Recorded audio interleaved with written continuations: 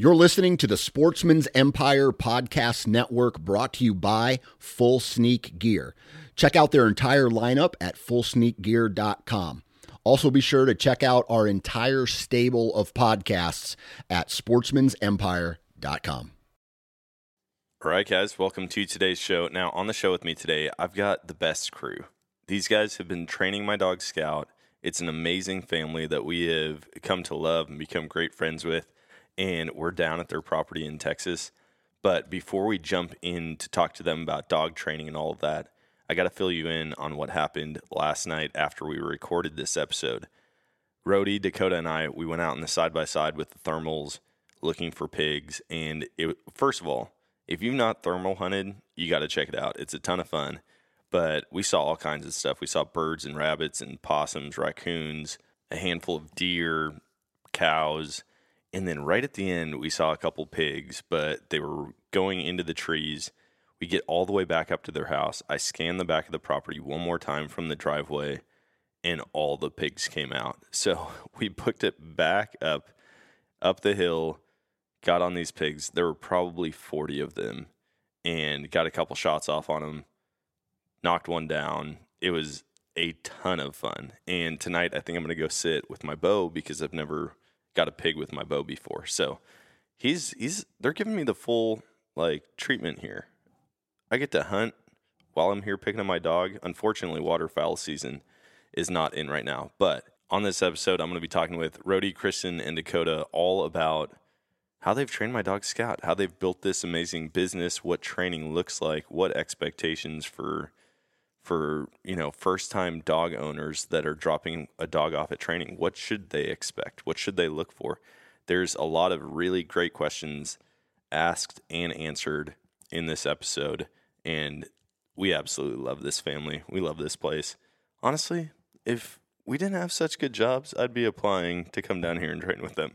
But I'm excited for this one. I hope you are too. Let's jump in with the best family.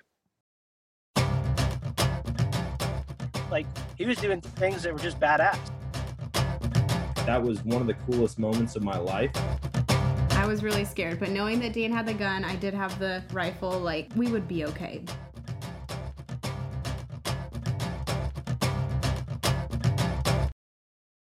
All right, guys, welcome to today's show. And on the show with me today, I've got, a good chunk of the best family. I'm pretty excited about this because we're down in Texas picking up our dog Scout, who's been at training for 11 months now, and got to see him today, see him in action. And you guys have been sending me videos every week anyways, so I feel like I'm still kind of here. Not totally. But on the show, we've got Kristen, Rody, and Dakota Best, and they're responsible for all this amazing training. They've kind of got me super pumped about the competition side of training. Got to watch them run in person, watch the whole Crown Series live on Facebook or YouTube or whatever app it was on. But thanks for helping on with me. Thanks for having us. Yeah. Thank you. So I think we officially met. You reached out, right? Yes. You reached out to Sam? Yes. Was it? Yeah. Yes, I reached out on Instagram. We were actually sitting having dinner with Dakota and his wife, Kara, and we have been following Sam for a while. And so we just, on a whim, just decided to send a message and just see if it would work out. Next thing I know, I got a message back and then a phone call the next day from you guys. And the rest is history. Yes.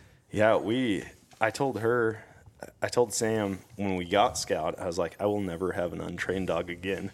I've done that too many times. We've been joking about it today, having buddies with dogs, and you have to throw the stick for the dog every time, make it splash. Hopefully it sees the bird. Maybe it brings back a decoy. And I was like, I'm not doing that again. And then once we actually came down and met you guys and you showed us your operation here, the training, how the dogs are supposed to work, not being glorified fetchers, but actually knowing what to do, I was blown away. So when did you guys start doing this? I guess I started in college. I had grown up, in Texas dove hunting and stuff, but never waterfowl hunted at all. And a buddy of mine invited me on a goose hunt. I thought that was the coolest thing I'd ever seen. It combined my love of animals and dogs in general, or specifically dogs, and hunting. You know, just put everything in a tight little neat package for me. So it worked out good. And I didn't have a dog. I went with a buddy who had one and watched his dog do the work and thought that is really, really neat. I got to do that. And so our first dog I actually got free out of a newspaper.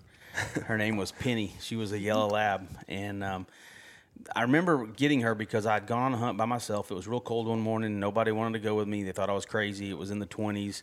I went out on the Brazos River, shot a duck. Duck dropped in the water, and of course the current's going to drift the bird away, and I'm by myself. I don't have a dog. So I took off running in blue jeans and jumped out in the water and waded out in the water and walked back with the duck. And when I got back, my pants were frozen straight, just stiff-legged. I mean, I think I had, you know, I was cold. And I got home and I told my wife, I said, I'm getting a dog. I am not doing this again. I got to have a dog. And so my first one was a newspaper dog, free to a good home, and I quickly learned that it was going to take a young puppy that I was going to have to raise myself and teach. And, you know, the old adage, can't teach an old dog new tricks, has a lot of merit. And so, you know, started off from there, and it just grew. It blew up. A lot of things happened between now and since then. But, here we are. Man, I can relate so much to that story. I got my first lab off of Craigslist. Or no, it was Facebook Marketplace. This guy's like a 7-year-old dog. He's been hunting for 6 seasons. I have kids now. I don't get out. He needs to go to somebody who hunts. And I'm like, he's AKC registered and he's hunted for 6 seasons. And I go and I get him. And turns out, I mean, unless he sees that bird fall, there's no way he's going out. You'll be like, Rudy, go get it. And he'll maybe get in the water and turn around like, I don't know what I'm doing out here. And I took him to Phil Brown, who lives close by, and he's like, let's see how your dog works. And he looked back at me. He's like, Dan, I hate to tell you, this is going to be a good indoor pet. And I was like, oh, shoot. And then I watched his dogs work, and I was like, I got to have one. Someday I'm going to have one. And so now that Scout, I mean, watching Dakota, you showed us every week how well he was doing. The fact that he casts, I'm like, holy cow. I have a dog that's going to listen to more than one command, and I don't have to coax him back to the blind with a treat. This is going to be amazing. Yep. How's training him been? He's been honestly a breeze. One of the easiest and pliable dogs that I've had. Dogs are just like people. Sometimes you get the hard-headed ones that don't want to do what you want to, but he's always been that team player that's really wanting to work with me, and that's honestly made it really easy. Haven't had many hiccups with him, and when you're training dogs, you run into hiccups with every dog. It just depends on how long that hiccup's going to last, you know. And with him, the small bumps in the road that we ran into were small bumps. They weren't big bumps that we had to take steps back and readdress. And so he's been honestly really easy to train. That's awesome. I just love dogs. I've always loved dogs, but like seeing what you guys do, it's an art form. It's not like I've seen other dogs that have been trained, but watching you guys handle them and like correct them, and even early on, I think the funniest story about the first time we came down here when we went to drop them off, Kristen, you were like, okay, so I've seen a couple things that you can work on. And Scout was in here with us, and he was, 6 months old. And I was like, Scout, here, come here, buddy, here, come here. And you're like, okay, just let's work on giving him one command, and don't give him a command that you can't reinforce. And I'm like, okay, yeah, no, that makes perfect sense. And maybe 15 seconds later, I'm like, here, hey, come here. And you just started laughing. And I'm like, crap, I suck. I could never be a dog trainer. But you told us about like the dog love languages pretty early on. And I was like, this is crazy. I never thought of it. I just figured you make a dog listen, somehow. But it seems like with the art form that you guys have dialed in, you really have it figured out. Yeah, so whenever we started the business in 2006, it was honestly it's challenging on our marriage because we moved to a completely different place. We had new schools for the kids and trying to support ourselves on this little business that we were hoping was going to work. It was just a lot of stress, and someone shared the 5 Love Languages book with us for our marriage. And at the same time, he's trying to teach me how to be a dog trainer. And I'm like, he's showing me this stuff, and I'm like, dogs have the same love languages that people do. So I kind of started figuring it out and just started utilizing it in my training. and it has worked out. It honestly has never failed for me in all the years we've been doing it. So I thought she was crazy. I'll be honest with you. When I first heard her, Hold on, a husband thinking his wife's crazy, even though it's a great idea. I thought there's no way people are going to buy into this. This is crazy. Nobody's going to. Nope. You can't apply human emotions to a dog, and people like to do it, but it's in science. It's not really factual, or at least.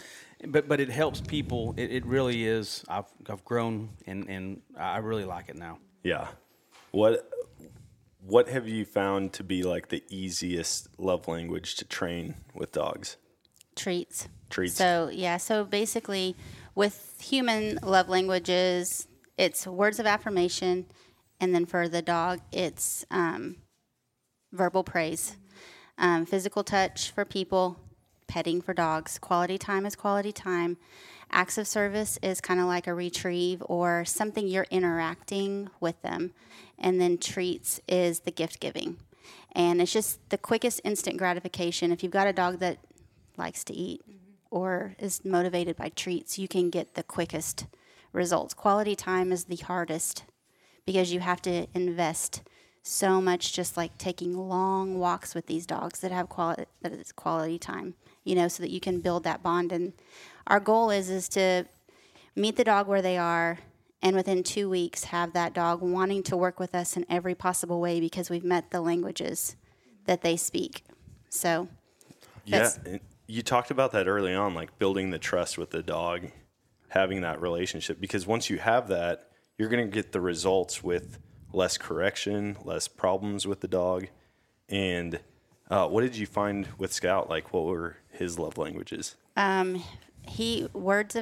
Praise, petting, treats were his three primary. He loved to retrieve too, but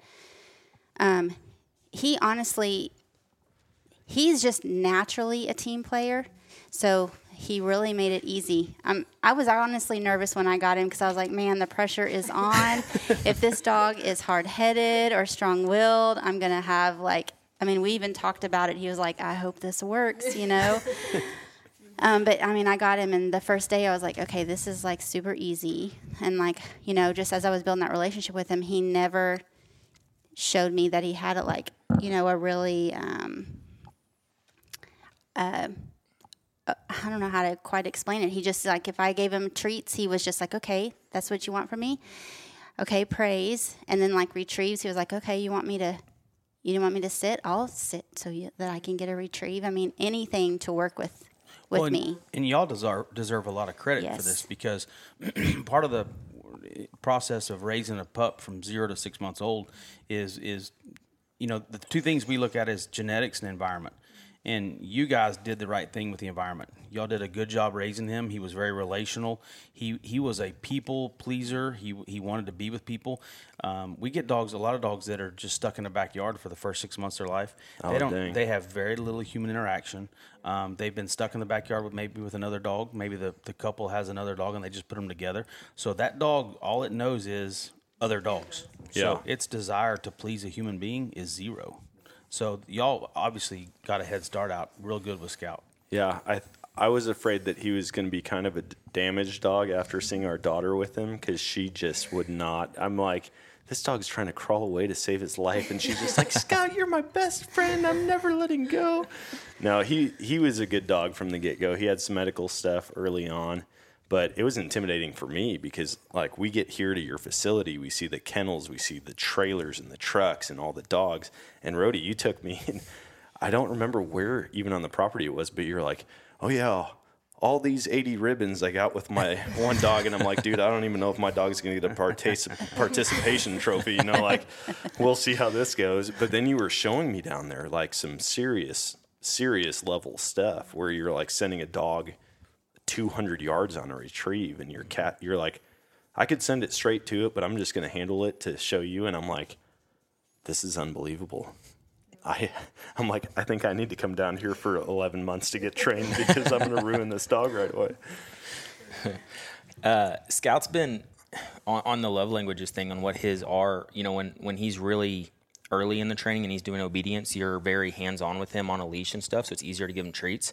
But as you get out to the field, you're teaching him stuff from a distance. Yeah. So treats don't really apply that much at that point. And so that's when it takes a good dog that's going to want to words of affirmation, right? When you tell him good boy, he's going to react to it and respond well.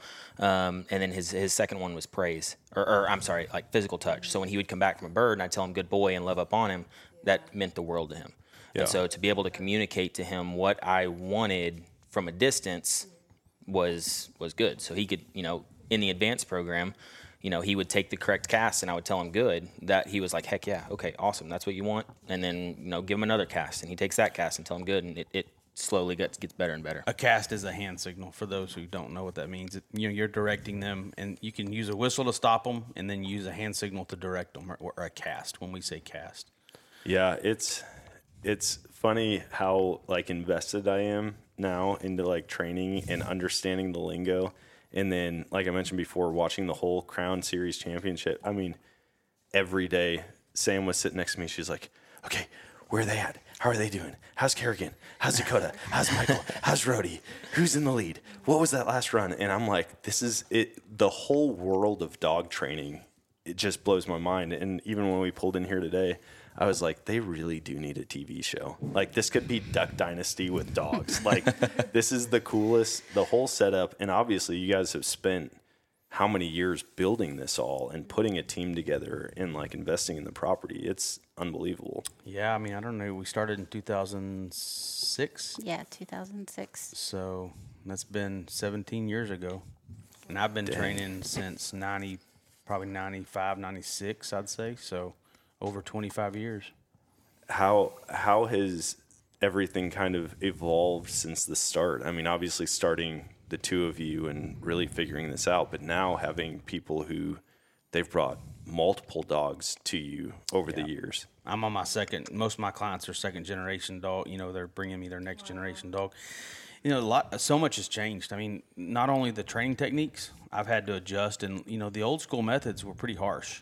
And what we're talking about here tonight is new stuff. It's relational stuff. There wasn't you didn't care about a relationship 30 years ago. It was do it because I said to do it type stuff. Yeah.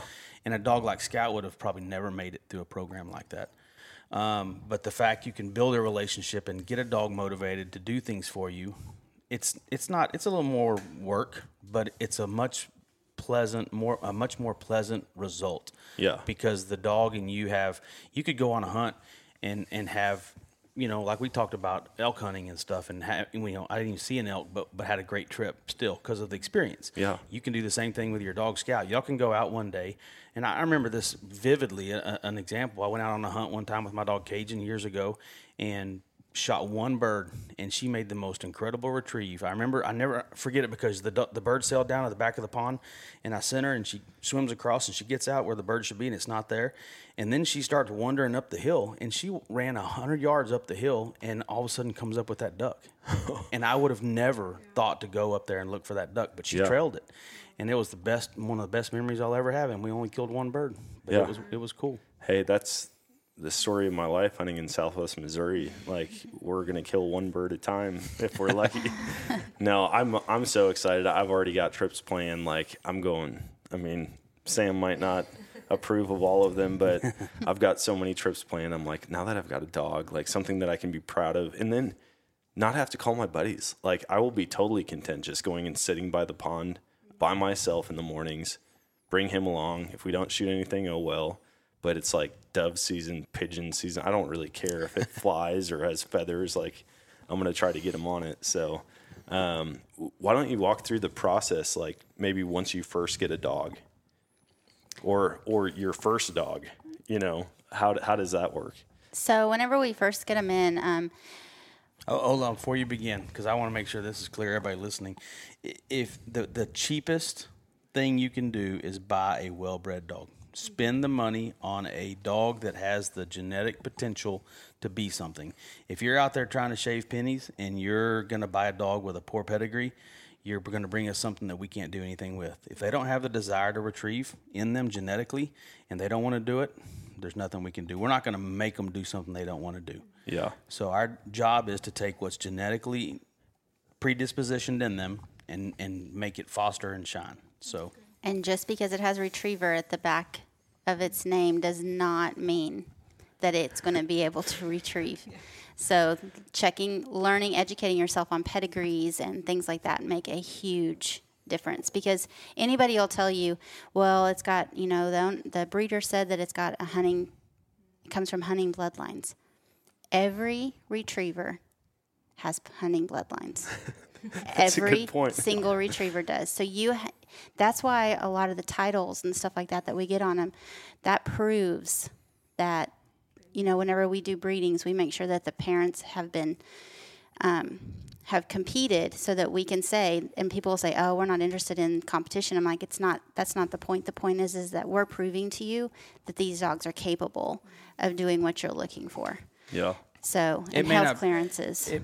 It can retrieve, definitely, but it comes with other abilities. It's intelligent. It's trainable. There's a lot of things that come with those titles, not just the retrieving side of it. So a dog that's trainable is very important. Yeah, it proves that, it's got it in it.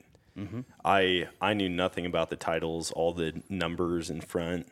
And when I got that dog off Facebook Marketplace, he's like, oh, yeah, here's his pedigree. And I'm like, I don't even know what this means, but okay, thanks. And it's a family tree. And I'm like, cool, now I know it's great-grandparents' names, whatever.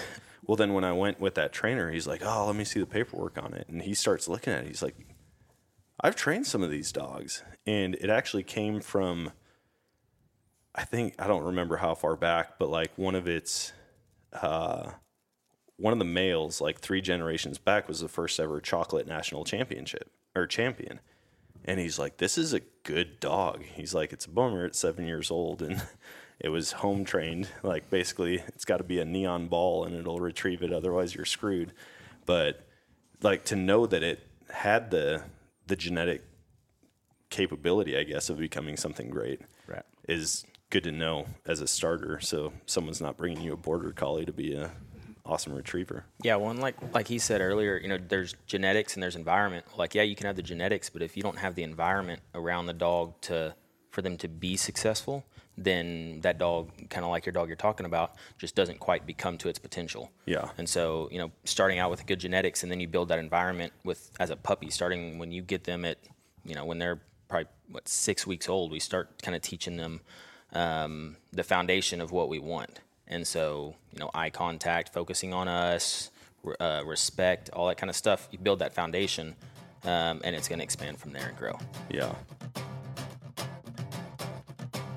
If you're an avid listener of this podcast, you've probably heard me talking about Infinite Outdoors in the past.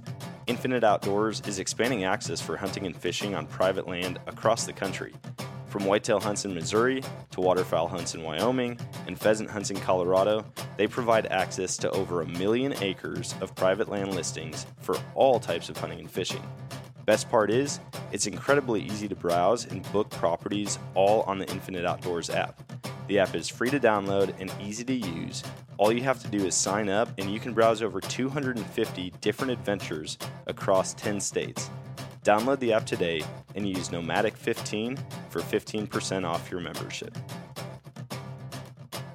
All right, guys, it's November, and you know what that means. It means the rut is on all across the country. There are deer moving everywhere. And if I could give you a tip, it would be just get out in the woods. It doesn't matter if you're on 5 acres or 500 acres. It doesn't matter if all of your trail cameras are showing the bucks are nocturnal, because guess what? The deer are moving, and they are moving all throughout the day. They have no choice when the rut's going on. So, if you want to increase your odds, just be out in the woods. If you want to increase your odds even more, get a pair of binos. And the best way to do that is to head over to eurooptic.com and enter code Nomadic10 at checkout for 10% off your order. And now, let's get back to today's show, presented by Vortex. And you guys talked about it early on when I brought Scout. I was like, what should I expect? And you're like, we get him through obedience and basic gun dog, and like we kind of see what his potential is. He might be great. It might be like, that's about what you're going to get out of him. And the fact that you guys can see that, I mean, you're working with him every day, obviously. But to know, it's good to know that it's like, no matter how good of a trainer you bring a dog to, if it doesn't have it in it, like it's not just going to be a master dog just because you spend a lot of time with it. Yeah, I mean, I always tell people, you raise your kids and you'd love for them all to be an NFL football player. Yeah. But what's the realistic goal? They may not make it out of high school. Yep. If they're lucky, they'll play college. And if they're a very small percentage, they'll make it to the NFL.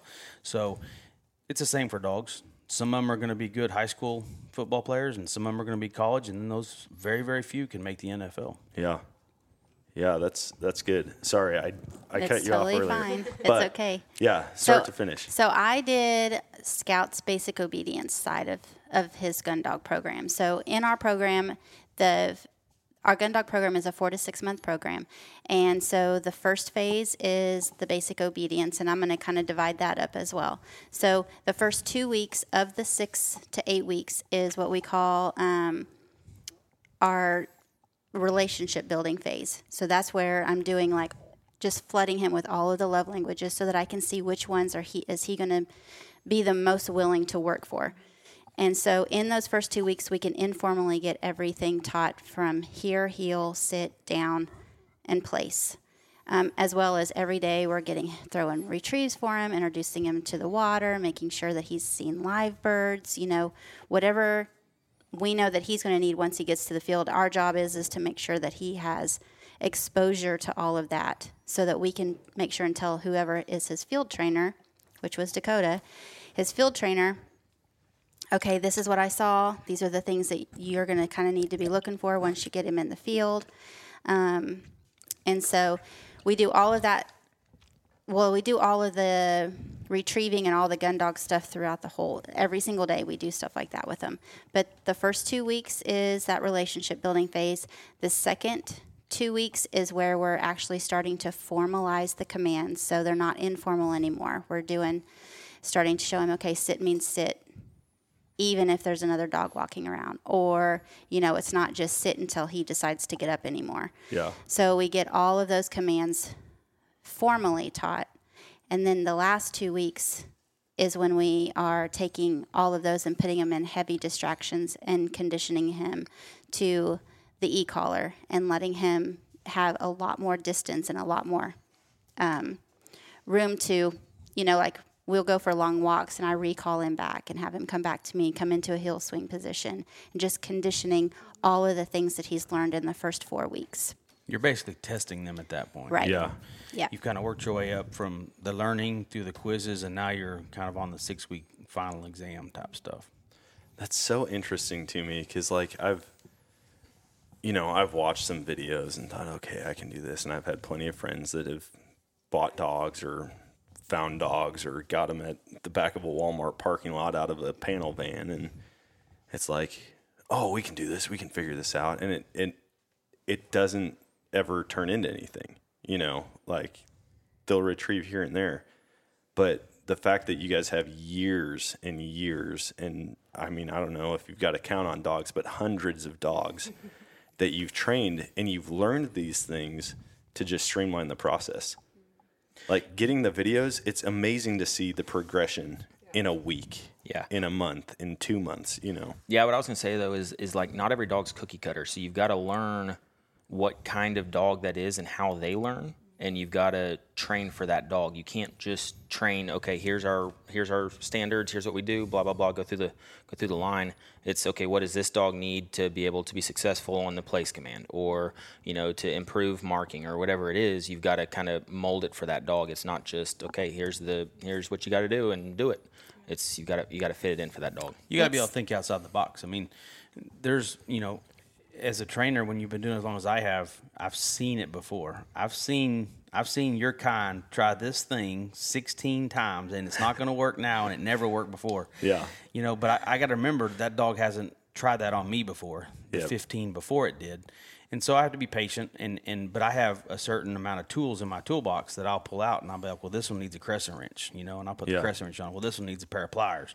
And then sometimes you got to dig way deep in that toolbox and find a tool that you haven't used in a long time, maybe you've never used. And they'll contact me all the time, my other trainers, and say, hey, I've got a dog that's doing this in the swim by drill. Have you ever seen this before? And I'll be like, yeah, I've seen it a couple times. Here's what I tried, and this worked. Try a couple things and see what happens. Yeah. At the same time, though, you run into things that he hasn't ran into. Oh, yeah. And for whatever reason, that's just how the dog's that's how they mentally work. And so, then we kind of bounce ideas off of all the trainers in here. Okay, well, why don't we try this, or why don't we try that? And you kind of play with it until it works for that dog. That's the nice thing about having, honestly, the amount of trainers that we have, because we're able to, there's even sometimes we'll have dogs that just don't work with a certain person very well. And so we have actually transitioned them to other trainers, and it worked better, and having that, and being able to, hand them over to a different trainer and just say, okay, here, this is what I've tried. This is the challenges that I've had. Now you try, and let's just see if we can get a different outcome. You're going to see that tomorrow when you start working with him, because the scout's going to be like, I remember this guy. This guy, I could do this and I could do that. He's going to yell my name 100 times. This is going to be real fun. And so we're going to have to teach him, nope, things are different this time. Yeah. This is a new person.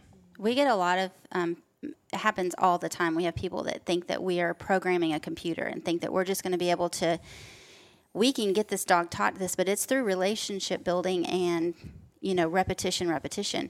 Now it's there. Now it's us. Our job is to teach you, and we'll teach, so for instance, we're going to teach Scout how to work for you and to teach you. And then you guys will have that connection and you'll be able to move forward with it. So we did all the dirty work, the hard work, and now we're going to be able to now all you have to do is just condition what has already been taught. Yeah. And so there's just as much teaching the owners as there is teaching the dogs. It's harder. Because it's harder. Yeah. If we can probably train a lot the more dog. stubborn than he is. We can train the dog, but if the owner doesn't know what they're doing when they take the dog home, then that training was not worth a thing. And that's one of her biggest struggles. When Kristen started, learning how to train dogs, she'd put all this, just pour every ounce of effort into training this dog. And then the owner would show up, and you could tell the owner wasn't listening, wasn't paying attention. We could both tell just in the behavior that this owner was probably going to take the dog home and not do half of what we had trained the dog to do. Dang. And she would be so upset. She's like, I spent so much time with this dog. And I'm like, babe, you were contracted to do a service. Did you do the best you could do? Yeah, I did the best. The dog's really nice. That's all you can do. Once they take the dog home, that's on them. And the owners nowadays, more than ever, they show up and they want to buy a brand new car off the car lot, and they think I can jump in the seat and drive it, and it's just like driving a car, and it's not. It's an animal. It's not a machine. And so you've got to learn how to handle behaviors and how to adjust. Yeah, it's cool too seeing you guys train higher level dogs that were more advanced, because we came down here in between dropping them off and now, and got to see you guys compete. And I'm sitting here and I'm like, all right, I was hanging out at Best Retrievers for a couple days. I think I got the feel for this. And watching you guys run competition dogs, and I'm like, okay, I know where that bird is. And you send it, and I'm like, why didn't they blow the whistle? What are they doing? What are they doing? And you just watch one dog, and the other dog might do the same thing, but you know how it's going to respond. And so maybe you do have to give it a correction. But it's like, I know I put him in the right place. He's going to get there. I'm going to let him work.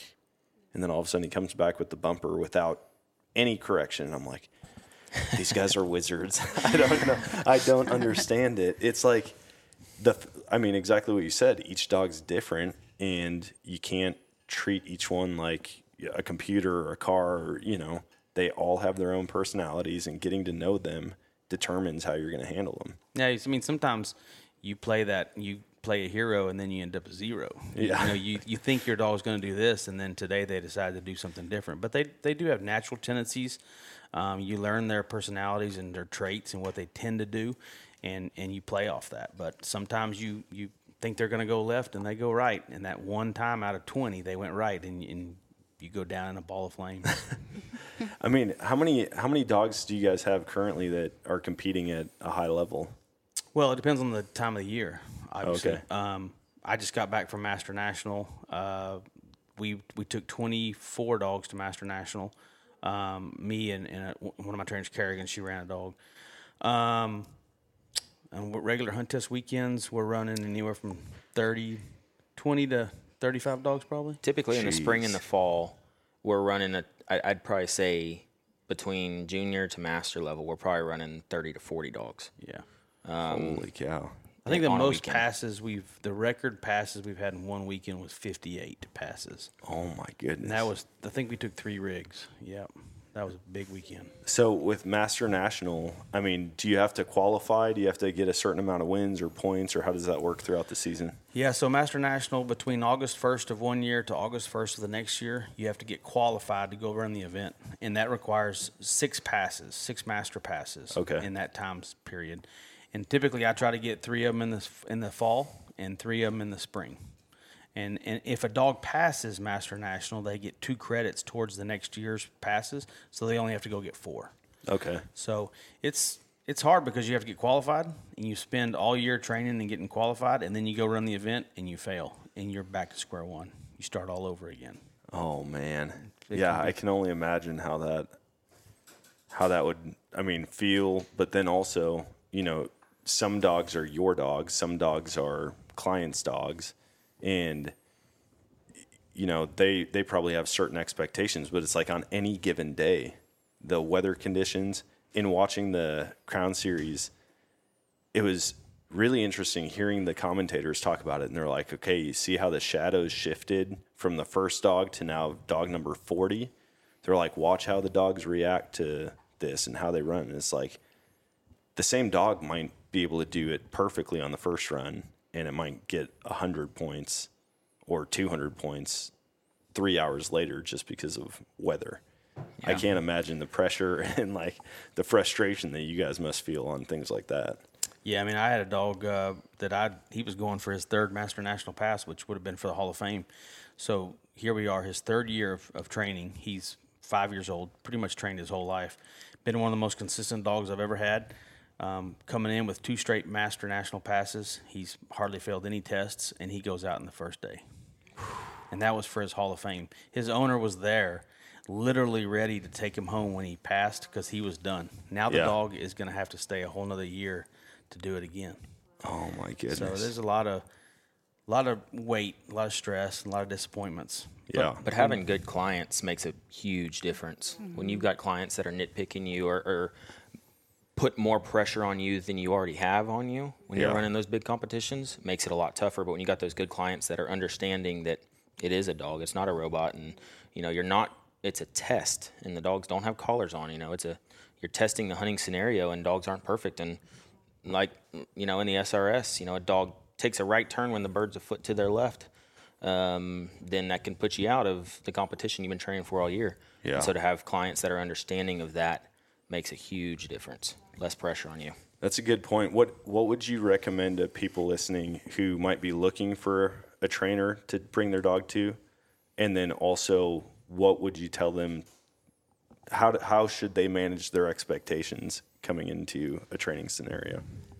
Well, so first, usually what I always tell them, because I'll get phone calls, and I used to. I don't answer the phone anymore, which is nice. But when I used to get phone calls, I would tell them, you know, here's some things that you need to do. Anybody that you're calling, you need to make sure that they'll allow you to do a tour of the facility. You need to watch the dogs in the field. You need to, when you're walking through the kennels, watch to see if when the trainer is walking through there, if the dogs shy away or do the dogs come to, because the dogs are going to communicate to you a lot about what is going on in the facility and their training, because your dog can't tell you. Yeah. And so I always tell them, ask for a tour. If they don't do tours, red flag. Make sure that you reach out to multiple ones and just make sure, you know, there's just a lot of trainers out there that won't let you just come in, hang out in the kennel. They won't let you come watch the dogs. Another question is, how often do we get to work with the dog? You know, like he said earlier, we're going to teach the dog, but it is just as important, if not more important, for you to know what the dog knows. Yeah. Because if you don't know what they know, then it's all going to go and it's going to go away. And so make sure how many times are they going to let you come out to train and invest time. You know, a lot of times there's some trainers out there that they'll just go to send the dog home, and the owners come to pick it up, and they just run through a checklist of things, and then they send the dog home. And we spend, like, just in obedience alone, we'll spend 1.5 hours to 2 hours with you just, you know, explaining things and doing hands-on, teaching you how to do everything, so that we know that we've done our best in communicating to not only the dog but also to you, so that you can.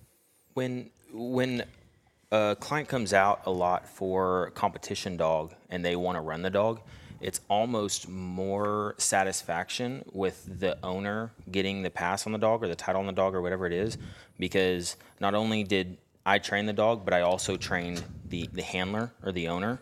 And so for them to be able to go be successful at the level that the dog can run at is, I mean, to me, it's really, it's a lot of satisfaction, because those owners came out enough for me to be able to teach them what they needed to be able to communicate with the dog and run the dog to its potential. Yeah. Unfortunately, there's no certification. No, you don't have to go to college. You don't have to go get a test to be a retriever trainer or a dog trainer in general. There are some places out there that make people certified behavioral specialists, they call them. But there is no certification process. It's word of mouth is a big one. That's my favorite go-to, is if you've had a dog train there, were you happy? Yeah. You know, and if you were, great. If you weren't, well, might want to look somewhere else. And the other thing is their success rate. If you go on the internet, there's a couple of websites where we use to sign up dogs for tests. And if you go search that person and look at the tests and see how successful they are, if you pull their name up and they went to this test and they ran 10 dogs and they failed 8 of them, there's a red flag. Yeah. You know, they passed 9 of them. That's pretty good numbers, you know. And look at all levels. If they're just running the lower level stakes, the junior stuff, and that's all they're running, probably not a well-rounded trainer. Don't expect to get a master dog out of that. Yeah, exactly. If you want a master dog, then go find a guy that's running master tests and doing well and being successful at it. That makes sense. It's funny. It's not dog related at all, but Sam and I went and watched MMA fights in Springfield one time, and I was like, man, I kind of want to get back in the gym, do jiu-jitsu or Muay Thai or something like that. And we went and watched these local fights. A bunch of different cities brought fighters in, and literally every single Springfield fighter lost that night. And I was like, you know, I don't think I'm going to sign up for any of these gyms. And I mean, it's kind of the same thing. Yeah, if they're not passing dogs or they don't have a good track record, you know, find somebody who does. Yeah. Watch the attitude of the dogs too, when they're running or when they're, like she was saying, in the kennel, but when they're also outside of the kennel. You know, is the dog's tail wagging? That's if it's not wagging, that's a red flag. Yeah. If it is wagging and the dog's happy, excited, looking up at the handler, then that's all green flags. That's good signs. That's pretty much how we built our business. I had person after person after person come to me and say, I saw you run a hunt test. Your dogs were very happy. Their tails were wagging. They were definitely wanting to please you, and that's why we came to you. And so that's what you're looking for. Man, that's cool. I mean, I can attest every dog that you guys get out, they're just like fired up, ready to go, just looking at you like, put me to work. Please, please, please. I want to do this. I want to do this. And it's just cool. I've seen other dogs that come out and they're just like, come on, not again. Like, I keep going back to dogs that we've had in the past. We've had some stupid dogs in the past. Or, you know, just didn't have the time put into them. All right, how many of you guys hate dealing with tangled up rope? Trying to untie it, it's all knotted up, and you actually really need it at the time. Don't raise your hands because I obviously can't see you, but those days are long gone. Rapid Rope is a quick deploy rope solution that you can pull the length you need and cut it all with one hand. You don't need knives or scissors or a lighter to singe the end because it's cross-threaded to keep it from fraying. Yeah, they've thought of everything. And this is way stronger than your average 550 cord. In fact, this is 1,100 pound test. It comes in a shatterproof canister that you can fit in the cup holder in your vehicle or your backpack, or I don't know, if you still wear cargo pants, any one of the 1,000 pockets that you have. It comes in a 120 foot canister, a 70 foot canister, and you can get a rope refill. So just in a matter of seconds, you could be deploying and cutting rope with one hand again. So if you want to stop dealing with the headache of untying rope and detangling everything, anytime you need to tie something down, go check out rapidrope.com and use code NOMADIC for 10% off at checkout. All right, if you're not using TactCam's Reveal cell cameras on your hunting property for scouting or monitoring the wildlife, you are seriously missing out. When you pair that with the Reveal mobile app, you can see the action as it's happening, no matter where you are. In fact, I've got trail cameras up in Wisconsin on the land that we hunt, and not only do I get pictures from those cameras sent to me, I can also track the progress of the camera, the battery life, how much memory is left on the SD card, and I can see what the weather's doing at the time that a picture is taken. So I can't think of a better tool for scouting, whether it is close to home or in a totally different state. So if you want to stay tuned into the action or just get into the action, go to revealcellcam.com or tactcam.com and use code NOMADIC for 10% off at checkout.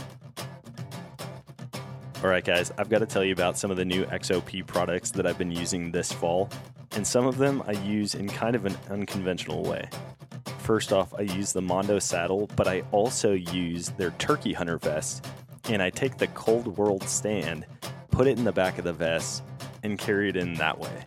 Depending on how far I have to pack in, I'll just bring a foot platform, but one thing I've learned is that if I put the seat cushion on the underside of the seat and flip it up, it turns it into a knee pad also, or I can flip the seat down and sit on it like a conventional tree stand. I also use their holster kit clipped right onto my saddle to carry in my climbing sticks while keeping my hands free. If you're interested in getting a mobile hunting setup like mine, go to xopoutdoors.com and use code NOMADIC for 10% off at checkout. What's next for Best Retrievers? I mean, you guys have built an amazing place here. I don't even know, how many employees do you have now? Well, we have 7 full-time trainers and then 5 or 6 other staff as well. I mean, as far as this year goes, we're starting to wind down for a little while, starting to catch our breath. We're pretty busy from January until about the end of October. Our summer, believe it or not, is our busiest time. That's when we get a lot of board and trains, people going on vacation, dogs that we've trained. We have so many board and trains that we don't take dogs that we haven't trained before anymore. We don't board dogs. We only board dogs that we have trained. That's how busy our boarding business is. And it's nice because an owner goes on vacation. They know us. Their dog has been here before. We know the dog. Very easy for us to work the dog and get it what it needs and then send it home after a week or two and the owner gets back on vacation. But I'm kind of going off on a tangent there. We're going to slow down here this year for November and December, kind of catch our breath a little bit, and then we'll pick back up in January. As far as the year goes, about 2 years ago, we had a pretty big turnover in staff, which we don't have very often. It's a family business. We treat everybody like family. We eat lunch together every day. We come in the house. We all eat together. It's just a very tight-knit group, and we like that. That's how we want it. Yeah. And about 2 years ago, we had a pretty big turnover. Who knows why, but we just had a big turnover. We had a lot of new people come in, and honestly, at the time, I thought it was the worst thing that happened to us. And now looking back, I think it was good for us. We've got a lot of new people that brought a lot of new things to the table. Just a different crew, but a crew I'm very happy with. I'm very proud of. Just a lot of motivated people that are doing a great job for us, and couldn't be happier now. So the future's bright. Yeah. Did you expect this like at the beginning, or did you have this vision at the beginning? Or was it just like, man, this seems fun. I want to train dogs. I want to do this. Because, I mean, this is no joke. I mean, this is like a world-class operation you guys have here. Yeah, I had no idea. When I graduated from college, graduated with a master's degree, believe it or not, and was looking for jobs and stumbled into a dog training position and spent 4 years working for them. And then we went on our own, and she wasn't involved at all. In fact, I told her, I'm sure it's kind of like what you did. You said, babe, I want to chase this dream of mine. I want to go do this, and I want to see where it takes us. And that's what I did. I told her, I said, I feel like this is the right move. And if it doesn't work out, then it doesn't work out. But if we don't try it, we'll never know. And so we chased a dream, and it just kind of took off from there. After I learned, I got a good skill set after 4 years of doing it, and went to a bunch of seminars, a bunch of workshops, learned a lot of new skills. We went on our own, and eventually I trained her, and then she made the decision, or you didn't make the decision, you made the suggestion that we need to hire somebody, and I was scared to death because I'm like, I just thought it was just going to be me and you, and that's it. Best Retriever is just me. And then she said, we need to hire somebody, And I said, if we hire somebody and it doesn't work out, we're responsible for that person. We have to make sure we can pay them. And it worked. That person became 2 and 4 and 6, and now here we are, and had no idea it'd ever be this big. No idea. The first kennel building we built was 25 kennels, and he was like, we will never fill these up. And we have 71 kennels that stay full. Oh my goodness. So, and we could build another building easily because we have a waiting list. So that's amazing. I mean, that's just a testament to you guys and how well you do the training that you do here, but the relationships that you have with the owners. I mean, nobody fills up, nobody stays. Yeah, and even from the first time we pulled in at night and it's freezing cold, literally our RV, the water lines froze on it, and you guys were like, stay inside, just come inside. And I'm like, are we going to get killed here? We've never met these people in person. They're like, yeah, bring Scout down here. You can stay in our house out in Texas. I'm like, oh, this isn't going to turn out well. And now it's like, I mean, we text all the time, just random stuff. You'll text me pictures of hunts, or we'll talk about different things. And I'm like, man, and even today, Kristen, you were like, this better not be the last time you guys come down. I'm like, I know. It makes me sad. I keep getting pictures of all these pigs on the property. I'm coming back down all the time. But no, it's been awesome coming down, getting to know you guys, and I won't take up the whole night talking about this, but I do want to find out what's the plan for Scout tomorrow, because it's like, I mean, is it weird? I can't imagine going through training like this with dogs, and some of the dogs for years, and then all of a sudden it's like, and now they're gone. Mm-hmm. Like, you build a relationship with them. Yeah. So you're probably really like, tough, yeah, bring them back sometime. Really tough, especially those dogs that are here for a while. You know, it's tough just in general. Doesn't matter how long the dog's here, but especially those dogs that you got good relationship with the clients and you really like the dog and stuff, it is tough. But tomorrow the plans are we're going to get up and do an obedience session, kind of teach you all the obedience side of it and the dog relationship building and essentially the foundation of all the training that he's done. And then we're going to kind of teach y'all how to do a little bit of drill work, because when y'all came out last time, we did a little bit of gun dog. So y'all are familiar with how to send him and that kind of stuff, but how to actually handle him and run him on blind retrieves to a bird that he doesn't know where it's at. So there's a lot to that. We're going to teach you kind of the different aspects to that, and then we'll work him in the field a time or two and let you kind of get the feel for him and let him get the feel for you running. Oh, my heart's kind of pounding right now. Like, the pressure's on. You'll probably let him run a bunch of different dogs. Yeah, we'll too. let you work a bunch of different dogs. That way you get comfortable and I don't ruin my dog right out of the gate. Yeah, that's good. No, that's cool. Everybody wants to jump straight into the game, right? They don't want to do the practice. But tomorrow you're going to have to do the practice, because you can't, if you don't know the plays, then you can't be playing the game without knowing what's going to happen. So, and the drills that we're going to give you are things that are lifetime maintenance type stuff. It's not just you're going to do it tomorrow and then take him hunting for the rest of his life and he'll be fine. It's not, like we talked about, it's not a robot. You're going to have to do some of these drills at home. You're going to call and say, I try to send him this direction and he goes this direction. What do I do? And we're going to say, remember this drill we did? Go back and do that for the week. Do 5 sessions of that drill, and you'll see him get better.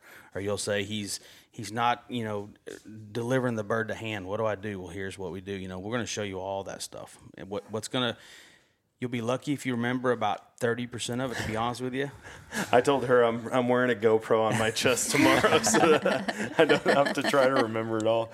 But we're always available. Yeah. And we do this. I mean, my phone rings 24/7 from clients and stuff, and especially during hunting season, we'll get a lot of calls. Hey, my dog did this. I'm like, it's okay. It's part of it. Your dog, the first hunting season is going to be rough. There's going to be a lot of learning to do. I always tell people, if you take your dog hunting, you're going to be lucky if that dog sees half the birds that you shoot, because they're not used to a bird flying over the treetops coming at you. They're looking out in the field for that guy that's been throwing them that bird out in the field, the whole time. Yeah. So there's going to be some transition stuff, and to be patient and remember, the hardest thing you're going to have to do is, does the dog know what they're supposed to do, and therefore I must correct them for not doing it? Or do they just not know what's going on and I need to show them a little better? Yeah. That's the hard. You're going to be like, man, I don't know. Does he really know this? Is he pulling my, trying to pull the rug out from under me here? And sometimes he will be. And Dakota will tell you, oh, yeah, he's totally fooling you. He knows better than that. Or Dakota might go, no, I don't think he really understands in that situation, so here's what you need to do. Man, that's good to know. With the kind of dog y'all have, he's not going to try to pull any. I mean, not going to. Most likely, he's not going to try to pull any tricks on you. He wants to do what you want him to do, as long as you show him what you want him to do. Yeah. And so, rather than getting hard on the collar, repetition is the best correction for him. So repeating it and showing him what you want, then you're going to get success with your dog. Worst case, if he doesn't do what I want, I can just bring him back down here every other month and hang out for a week. Shoot a pig.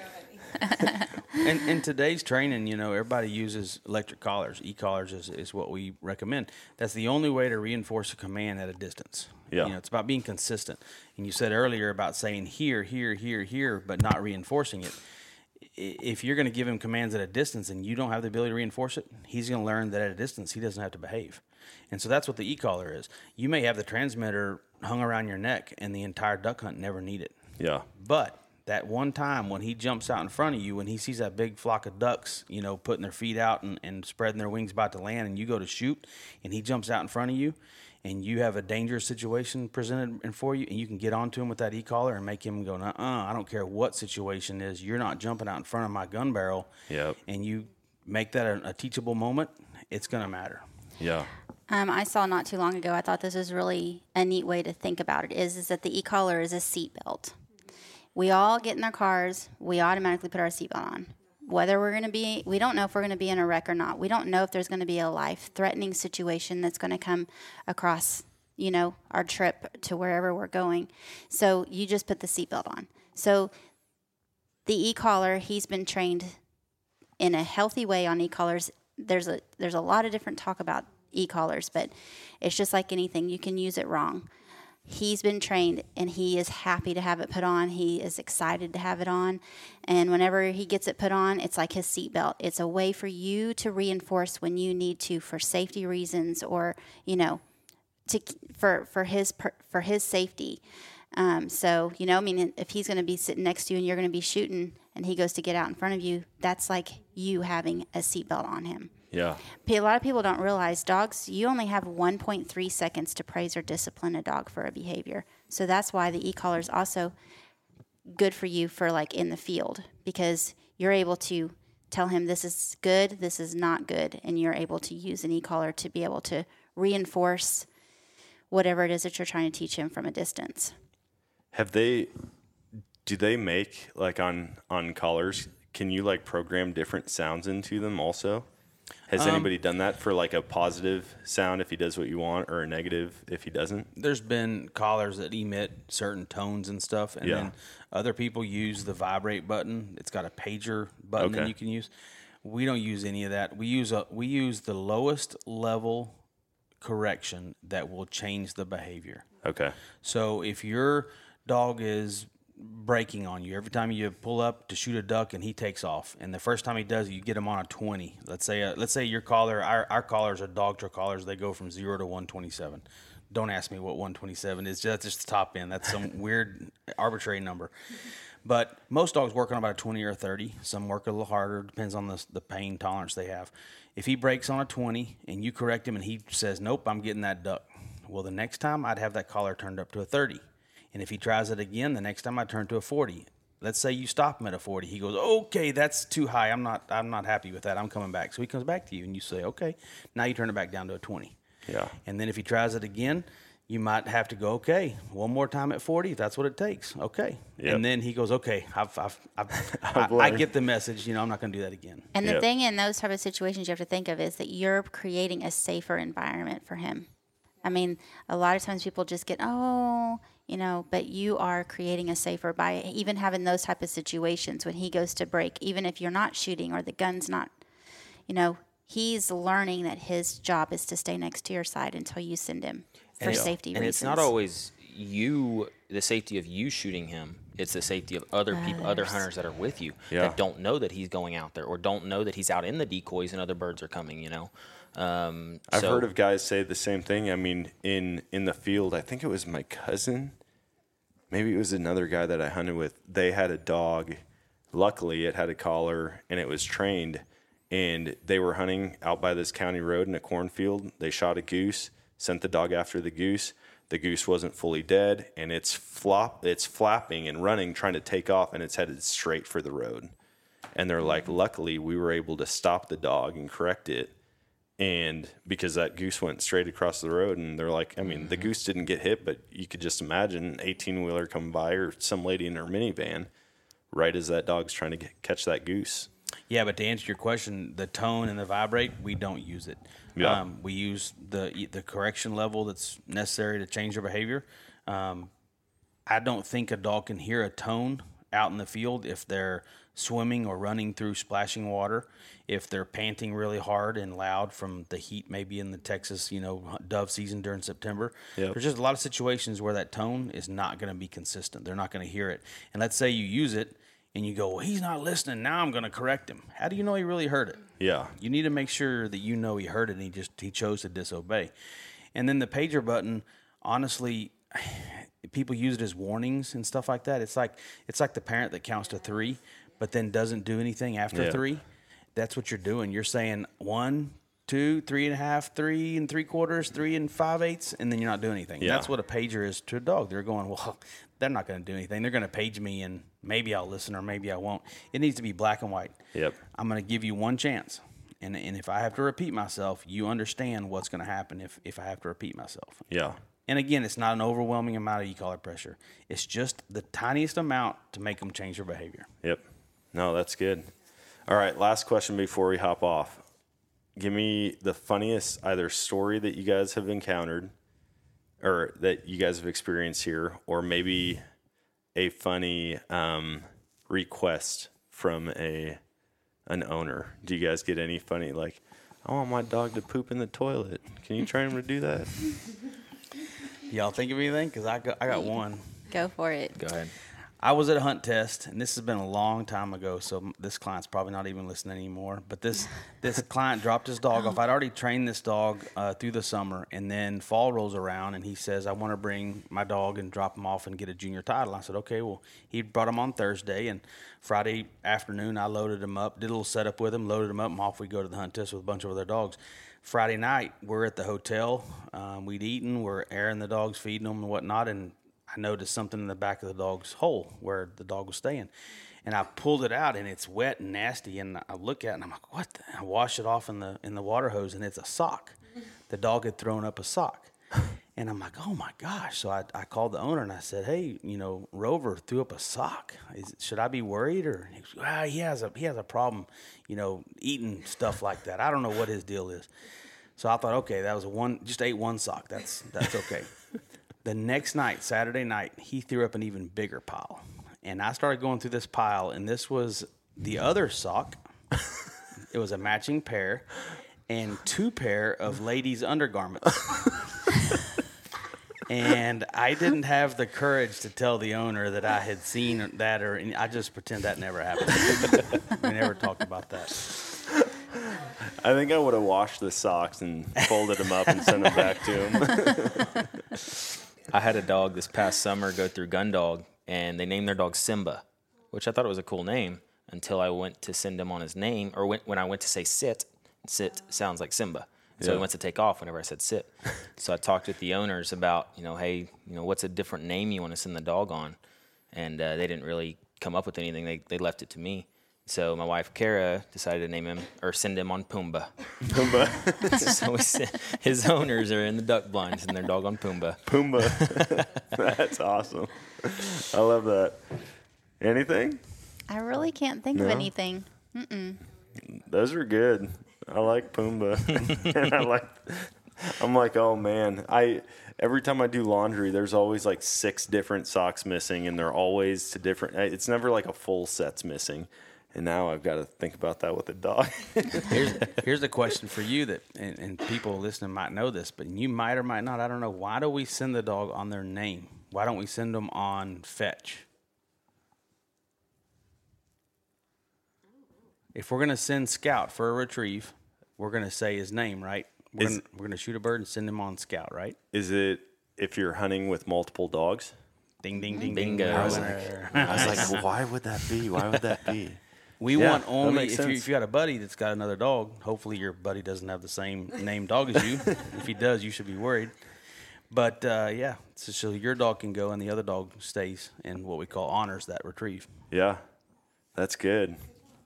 Hey, thanks. I got the physical touch from my wife. That was so nice. Well, we really do appreciate you guys. We love you guys, and thanks for hopping on and chatting. And I'm excited to get Scout back and do some work, but not before I get trained first. Thanks for having us. We Thank you for enjoyed it. having us. Seriously. Yes. Yeah.